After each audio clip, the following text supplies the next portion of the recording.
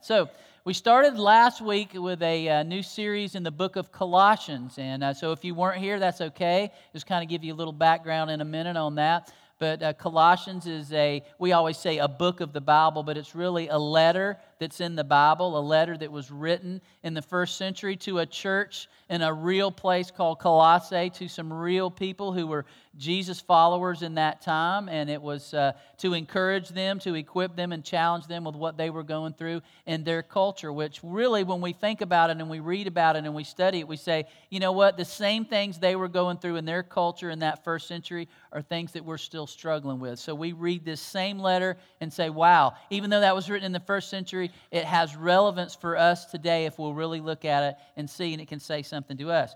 So we're going to kind of get into an identity thing today. The name of the message is Confirming Identity. Have you ever had to do that?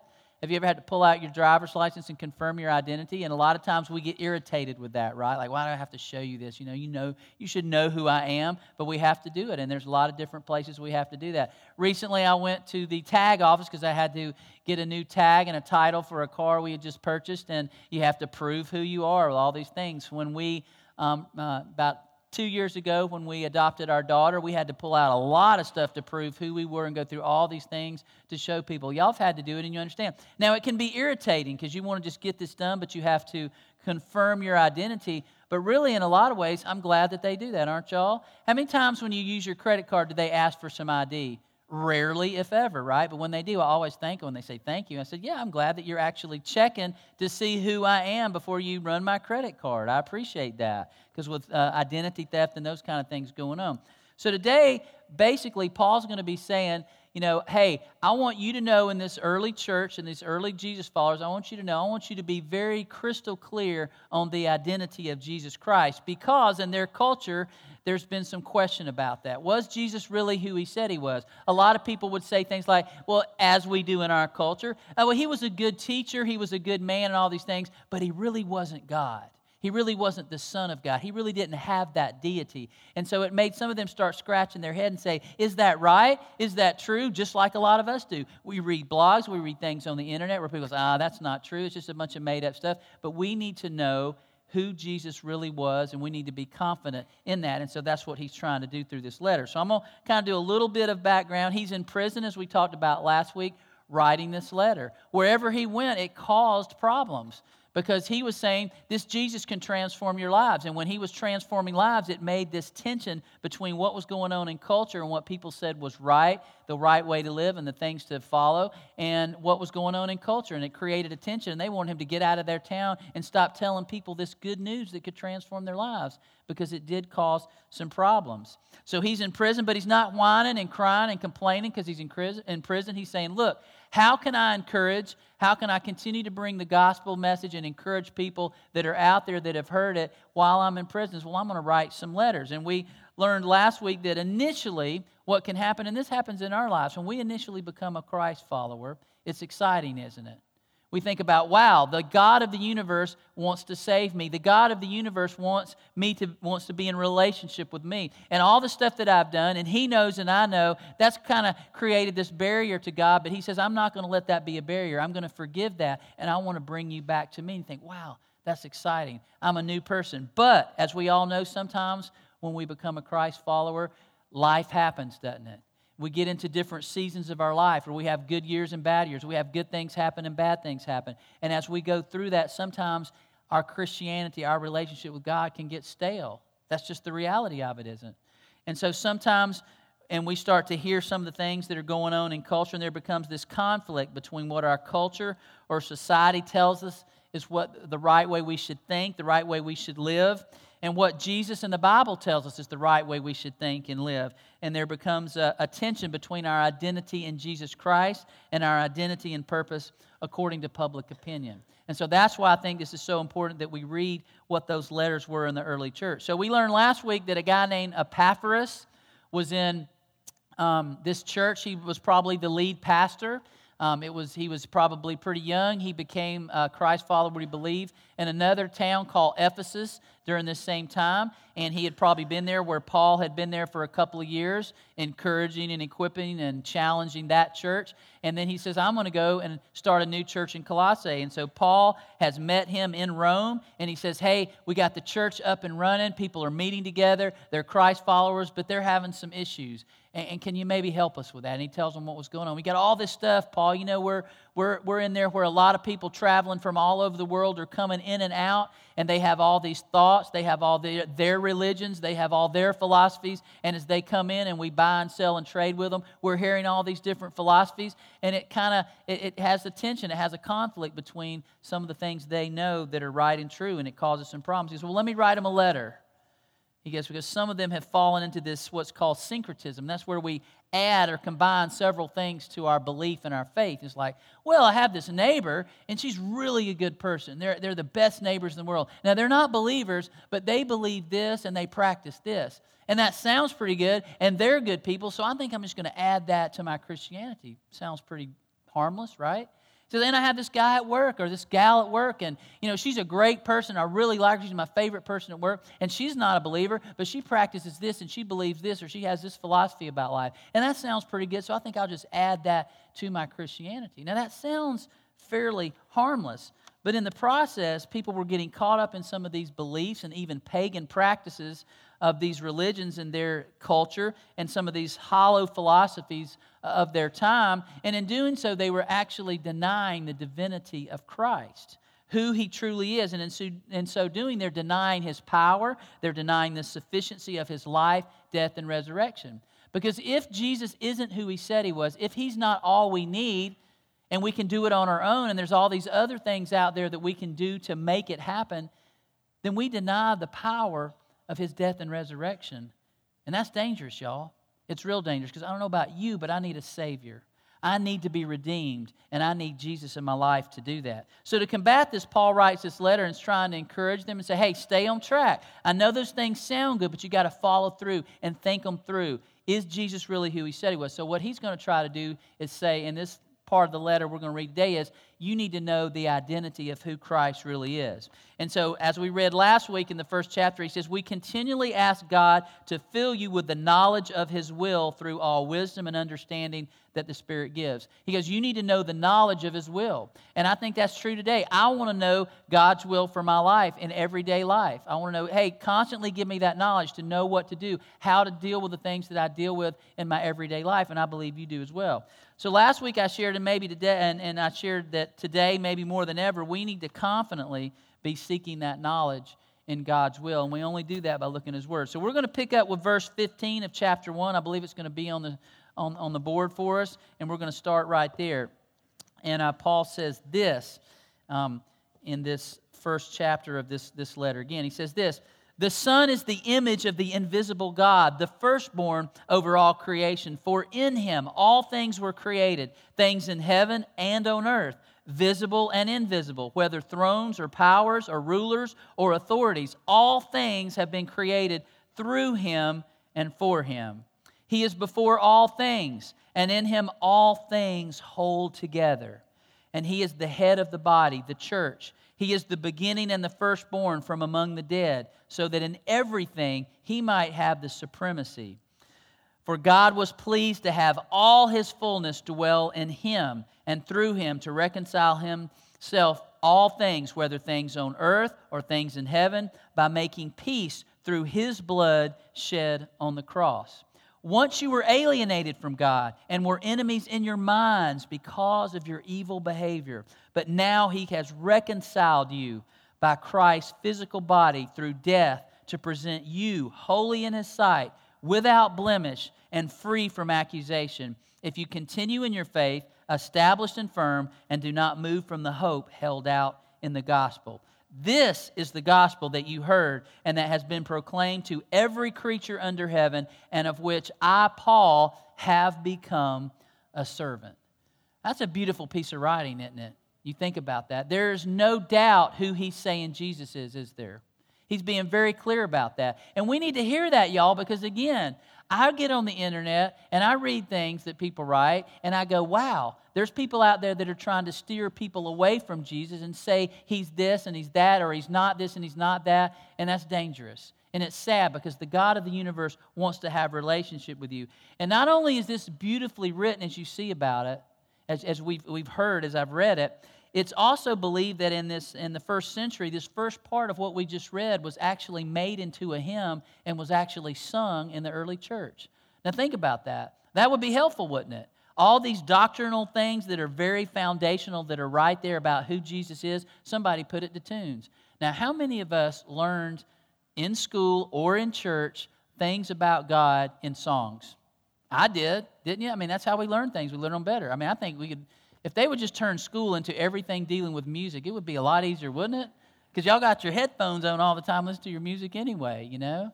I mean, in my house, I got 5 kids, and I think 3 of them have Alexa, you know what I'm talking about? And it's constantly, she's being told, not to give them good information, but play what? A song. That's what goes on in my house. But it is, you know, I'm not down on music, but I'm just saying, obviously in the early church, this was something they put music to. So what we see here in this passage is the true identity of Jesus Christ. And there's 2 things that I think I want us to see. First of all, Jesus has supremacy, he has power, and he has authority over these 2 things, creation and redemption. And that's important to know. Not only is he the creator, but he's the redeemer. So he says he's the image of the invisible God. Now think about that for a minute. He is the image of the invisible God. That almost seems weird to even kind of say, what does that mean? Well, think about it for a moment.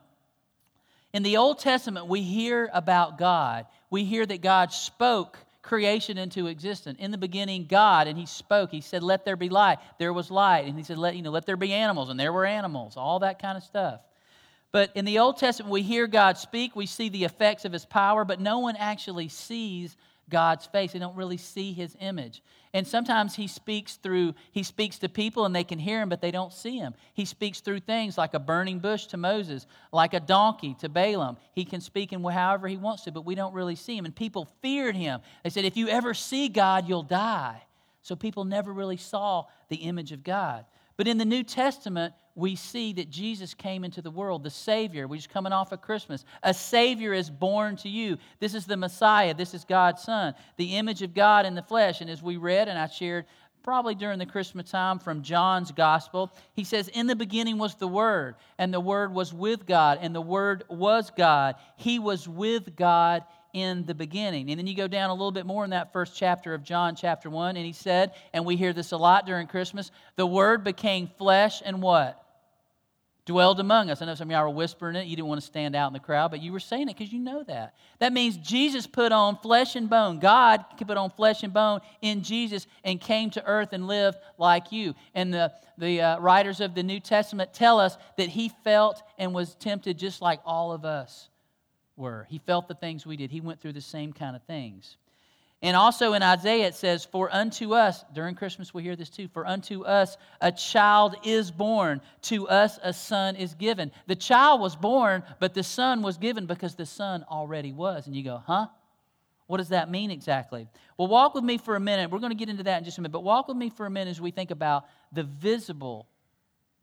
invisible God becoming the visible image of God in Jesus. So I want to walk through Jesus' life just for a minute. In his teaching, Jesus taught by the Beatitudes. Blessed are those who are, and he would talk about these things. And the people loved to hear Jesus teach. He said he taught with one like authority, not like the teachers of the law. They went to temple. They went a lot of times reluctantly. Oh, I got to hear this boring stuff. Some people went with a good attitude, but a lot of them, in the way the teachers made it, it was piling things onto them. There was a lot of guilt and shame. It was all about your performance, and it made them. But Jesus taught differently. He taught these parables, and he gave them a glimpse of the kingdom of heaven is like, and he talked about plants. He talked about God's grace. He talked about God's judgment in a way they had never heard, and they go, wow, God values me. God wants relationship with me. He has grace for me. He's merciful. He's not this guy who's just looking to put me under. And people were relieved by that. They felt good by that. So in Jesus, they saw a picture of God in the knowledge of who God was. Jesus' first miracle was water into wine. Maybe if y'all have heard that before. He was at a wedding. They ran out of wine, and Jesus took water, and I don't know what he did, but he turned water into wine. We don't know how he did that. I think, how do you do that? You know, we know how you take grapes and you ferment them, and it's this time process, and you mix in stuff and water, and it becomes wine, but it takes time. How did he do that on the spur of the moment at a wedding? I don't know. And when I get to pull my chair up next to Jesus in heaven, I'm going to say, how did you do that? How did you do that? But that's because God in our human minds, we can't. We know there's a process. We know there's a chemical process, reaction that goes on with the grapes and all that fermentation that makes wine. How did God do that in that short period of time? How did Jesus do that? I don't know, but he did it. But it showed me that he has the power over chemical reaction because he is the creator and he can do that. When he healed all the different people that he healed that we read about in the New Testament, he healed lepers. He healed all kind of diseases that people have. People that could not hear, he touched them and they could hear again. People that could not speak, he gave them the ability to talk again. Those who were blind, and this is probably where the whole visible, invisible things comes to life. If you were blind and Jesus says, I will heal you, and he touched your eyes and the first thing you saw was him, that was God. What better illustration of the invisible becoming visible than someone who was born blind and now can see because of Jesus? So what that showed us, that Jesus has power over the human body.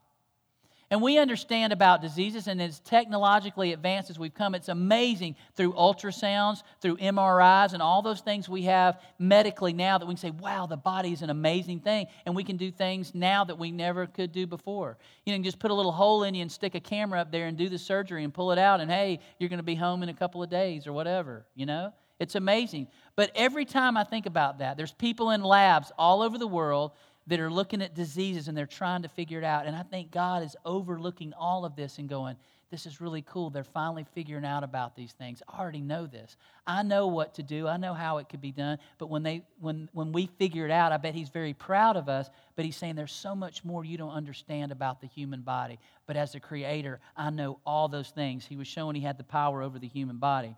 And Jesus cast out demons, and this is kind of a disturbing thing for us. But the demons, when he cast them out, they would talk back to Jesus and say, we know who you are, Son of the Most High God. Don't torture us. Or even in that one story where it says, please cast us out of this man, but send us into the pigs. And so Jesus had conversation with this weird world of demons, and it showed that he had power over the spiritual world. We just sang in one of the songs we just sang this morning about walking on the water, calming the storm. And you remember the disciples were in the boat and they were like, Jesus was asleep. And they go, Jesus, wake up, we're all going to die, you know? And he said, what? And he wakes up and he says, be still, be calm. And all of a sudden the wind and the waves stopped and they were like, who is this man that the waves and the wind obey him? He was showing his power over the natural world.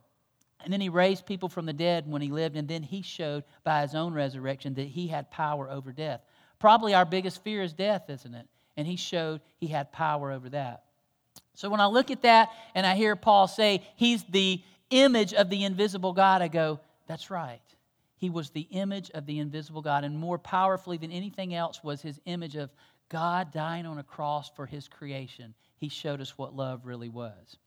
So then Paul says he's the firstborn of all creation. And you might say, I thought Adam was the firstborn. I thought Eve, and I thought that was them. And I said, wait a minute, Adam wasn't born, was he? He was created. Was Eve born? No, she was created. Did they have belly buttons? You ever thought about that? They didn't need belly buttons, but did they have them? So again, when I pull my chair up next to Jesus in heaven, I'm going to say, did they have belly buttons? Hey, Adam, let me see. Pull your shirt up. You know, I want to see that. Inappropriate. What are you talking about? No, I just think it's funny. We all think about these things. We do. All right, but you think about that. So actually, but it was Cain. You remember Cain was really the first one born. He was the firstborn son. So why is Paul talking about being the firstborn? Well, what Paul is saying here is that Jesus is over all. He was born on December 25th, year 0, right? No, we know that didn't actually work out, but we know he was born during that first century. We understand that. But what he's saying is that he holds first place in creation and creatures. In Genesis 1:1, it says, in the beginning what? God. God created. Do you realize that God in the Hebrew language there is plural? Huh? How is God plural? That should be singular, right? It's not. It's plural. You know why? Well, let's go down a little bit further in Genesis 1. Genesis 1:26. Then God said, and open up your translation, however it is, and make sure I'm not just saying this. It says, then God said, let us make man in our image, in our likeness, so that they may rule over the fish in the seas and the birds in the sky, over the livestock and all the wild animals, and over the creatures that move along the ground. Our? God the Father, God the Son, God the Holy Spirit.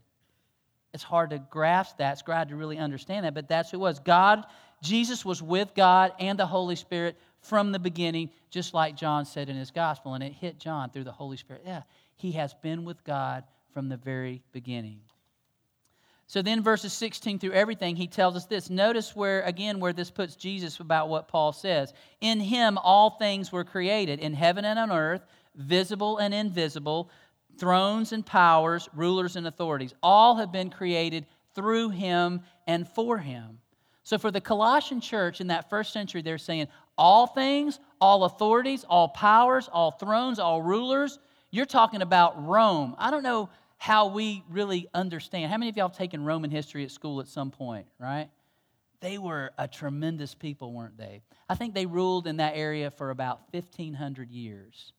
And they created some of the most amazing things in their history. Roads, all kind of things that we still practice, laws, all kind of things that we still practice today came from ultimately the Roman Empire. So for the Colossians, they know this world power seems to control everything. And there's this awe of not only the Roman Empire, but the Roman Emperor Caesar, and to a point that there's even worship of him, that he is like a god. So for Paul to say this is a big deal. That's probably why he's in jail. Like, you don't be talking about Caesar like that. There's not anybody over him. He is the world power. Do you not understand that, Paul? He goes, you can say whatever you want, but God ultimately created Caesar. It was created through him and for him. And they're probably scratching their head, how is that possible? But the truth about that still is today.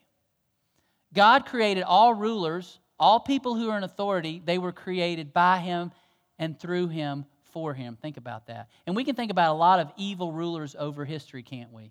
You think God created that for him? Well, why did he let Hitler do what he did? Why did he let Pol Pot do what he did? Why did he let these kind of people? God still created them for a purpose. They used them for bad purposes, but all. In the Old Testament, were there evil rulers? Absolutely there were. We read about lots of them.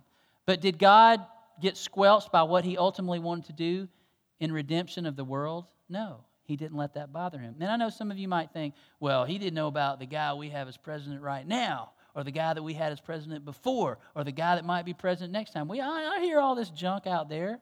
But here's the deal. Christ has supremacy over Donald Trump, President Donald Trump. He has supremacy over Vice President Pence. He has supremacy over Nancy Pelosi and Chuck Schumer and these people that can't seem to get it together and get this thing solved. Does that frustrate y'all? Drives me crazy. But here's the deal. He's over the House and he's over the Senate, the most powerful nation in the world, the United States, and all the political leaders of the world. He has authority over them, whether they recognize it or it seems like it or not. They were created through him and for him. And they may see this season of seeming power, but they are ultimately under a higher authority, and that's Jesus. He is before all things, and in him all things hold together. Think about that. Hold together. I think it breaks God's heart when he sees our nation divided like it is. I think it breaks his heart when he sees any nation in this world divided and people fighting. I think it breaks his heart because he said, that's not what I created my creation to be. I hold them all together. All right, how many of y'all have had problems with science classes? I didn't do real well in science class, especially when we got in from, it was like biology, chemistry, and then physics. It's like, okay, I'm out. I'm going to be a preacher. I wanted to be an engineer, but I was a loser at science, all right? But when you start hearing about atoms and protons and neutrons, it's pretty fascinating, but you can get lost in the weeds, can't you? But when you think about it, and ultimately there's something that holds it, and the more you study science and all that stuff about the way the world is, the planets, you go, there's got to be something that holds all this together. What is that? And even atheists and even people who try to deny there's a God, they say, we don't know what it is. It's not God, but there's got to be something that designed all this and holds all this together. But we don't know what it is. And Jesus is saying, it's me. I've designed all this. I hold all this together. The hugeness of that, he's saying that all things, the creation, he holds all these things together. And that's an amazing thing. And Jesus said that he is the head of the church. The body, the church. He is the beginning and the firstborn from among the dead, so that in everything he might have supremacy. And he said, I'm the head of the church. It's not Paul. I'm starting churches all over the place, but I am not the head of the church. I recognize it's Jesus. Peter, he was one of Jesus' closest disciples. He's starting churches. He's encouraging believers in the first century, but he's not the head of the church. It's not the Pope. It's not the senior minister. It's Jesus Christ. He is the head of the church. And this is so important because it puts things in perspective. Yes, the senior pastor. Yes, the Pope. Yes, Peter and Paul. Maybe they are parts of that, but they are not the head. It is Christ. And when we understand who God is, who Jesus is, and who the Holy Spirit is, and that we were created by them in their image, it helps give us some perspective. It should give us awe and make us realize in humility and seek to be who I was created to be. If He made me, if He created me, and I'm supposed to be what He created me to be, then I want to know what that is, and I want to be that. But we get caught up in this deception of our culture about those who say, well, no, Jesus really wasn't. He was a good teacher. He was a good man, but He really wasn't the Son of God. But Paul's made it really clear that that's not true, that He is. And we better know, we might think that we know better. Well, we've come a long way since the first century, Craig, and Paul didn't know all the things that we know now. It doesn't matter. It doesn't change anything. God's word is the same today, yesterday, and what? Forever. And He is who He said He is. But sometimes we get into these things and we just say, well, we'll just make God a small part of our religion or our rituals. But I hear Paul saying that we need to refocus. I hear Paul saying here that we need to be set straight on what our priorities are in our life. And so the first part of our text saying, this is crystal clear that you understand who Jesus is. He has power over creation. But this last part I want to go over real quickly is this, is that Jesus has the power over redemption. And that's the most important part. So it says, for it pleased, God was pleased to have all His fullness dwell in Him, Jesus, and through Him to reconcile to Himself all things, whether things on earth or things in heaven, by making peace through His blood shed on the cross. That's the good news of the gospel. And when I think about what a holy and awesome and powerful God that does rule the universe, and I think about Jesus, I can feel overwhelmed as a creature thinking about, you know what? I'm reminded that if He's so holy and He's so awesome and He's so powerful, why does He want to reconcile Himself to me? Because I've rejected Him at times. I've rebelled against Him. And not only me, but all people, all things He wants to bring us together. How? By bringing wrath on us? No, that's not what the story of the gospel is. By making peace through animal sacrifices again? No, we got rid of that. Remember, it's a new covenant. Through His blood that He shed on the cross. That's what Paul's saying. Because of my and your evil behavior, he says, in our mind we became enemies of God. Have you ever thought that? And I know I have, especially when you're little sometimes. You think, man, I messed up. I disappointed mom and dad. I did something that I knew was wrong, and it's weighing heavy. It's on my conscience. And I bet God's mad at me. Have you ever had a parent or somebody tell you, God is mad at you? That makes you want to straighten up and fly right, doesn't it? Well, maybe, but it scares the, HE double hockey stick out of you, and I guess that was that's the goal. But God said, that's not what I'm about. I don't want to scare you into becoming a follower of Jesus. I want you to understand that it's about love. So Paul said, you were once alienated from God and enemies in our minds because of your evil behavior. Did we understand what he's saying here? Because of my evil behavior in my mind, we think, I'm an enemy of God. I've done Him wrong. I've gone against Him. God, I can't get close to Him anymore. I've blown it.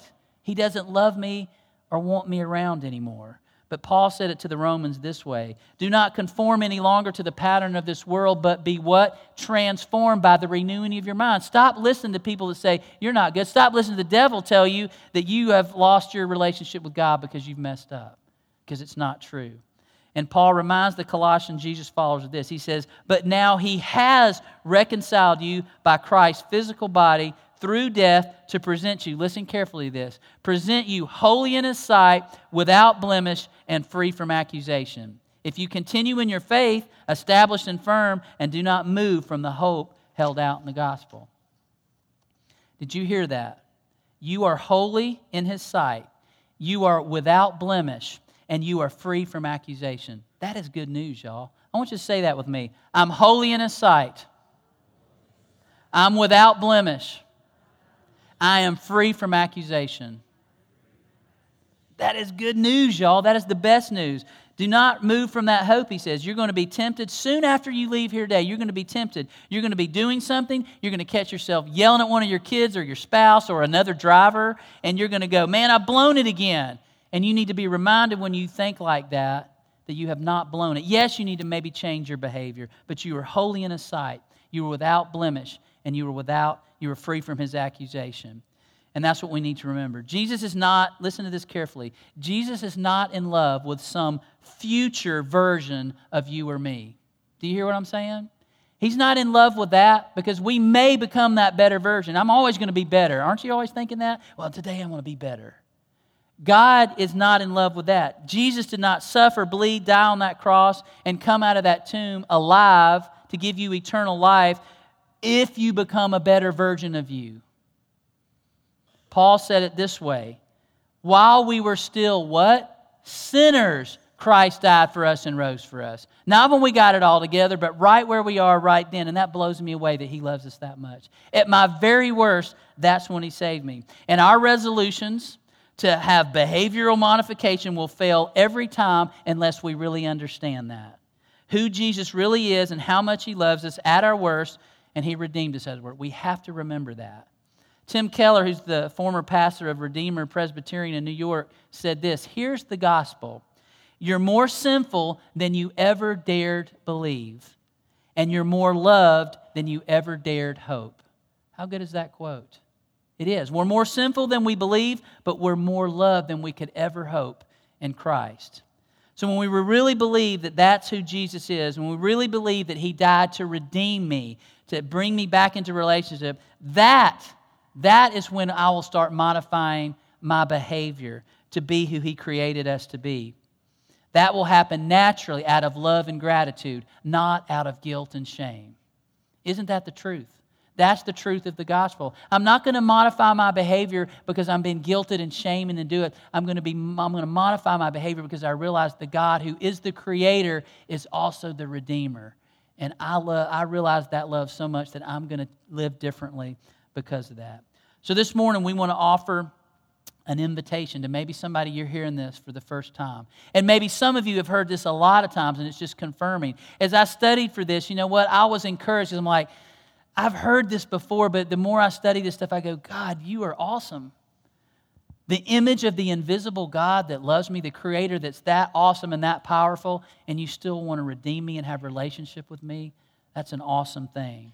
So this morning we're going to offer an invitation. If maybe you need to step forward and say, you know what, I want Him to be my Redeemer.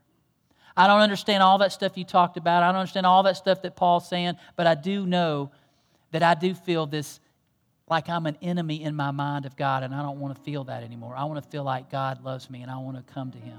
So we offer that invitation. You can name Jesus as your Savior today, be baptized today, or maybe you just want to start that conversation. So we're going to sing a song, and we're going to prepare for a time of communion. We do this every week. If you're a guest here today, this is something we do every week. We remember what Jesus asked us to remember when He had His Last Supper with His disciples. He says, I'm starting a new covenant in my blood. And I want you to take bread and remember that this was my body that was given for you on the cross. And I want you to take a cup of wine or juice that reminds you of the blood that I shed for you. And so they've been practicing that since the first century, and we still do it today, 20 centuries later. And we do that each week. If you're here and a guest with us today, if you're a believer, we offer you that opportunity. But I remind everybody that Paul tells us that we dare not do this in an unworthy manner. We need to examine our hearts before we take communion and recognize this is something serious, that we are remembering His death and resurrection for us. But we will offer that in just a little bit. We'll have some folks in the back that will bring that right to where you are, and you can participate in that. So Kevin's going to lead us in a song, and we're going to stand together. And if somebody has a decision you want to make today, I'll be right here, try to walk you through that. You're looking for a church home, we'll walk you through that. But let's prepare our hearts for communion right now as we stand and sing this song.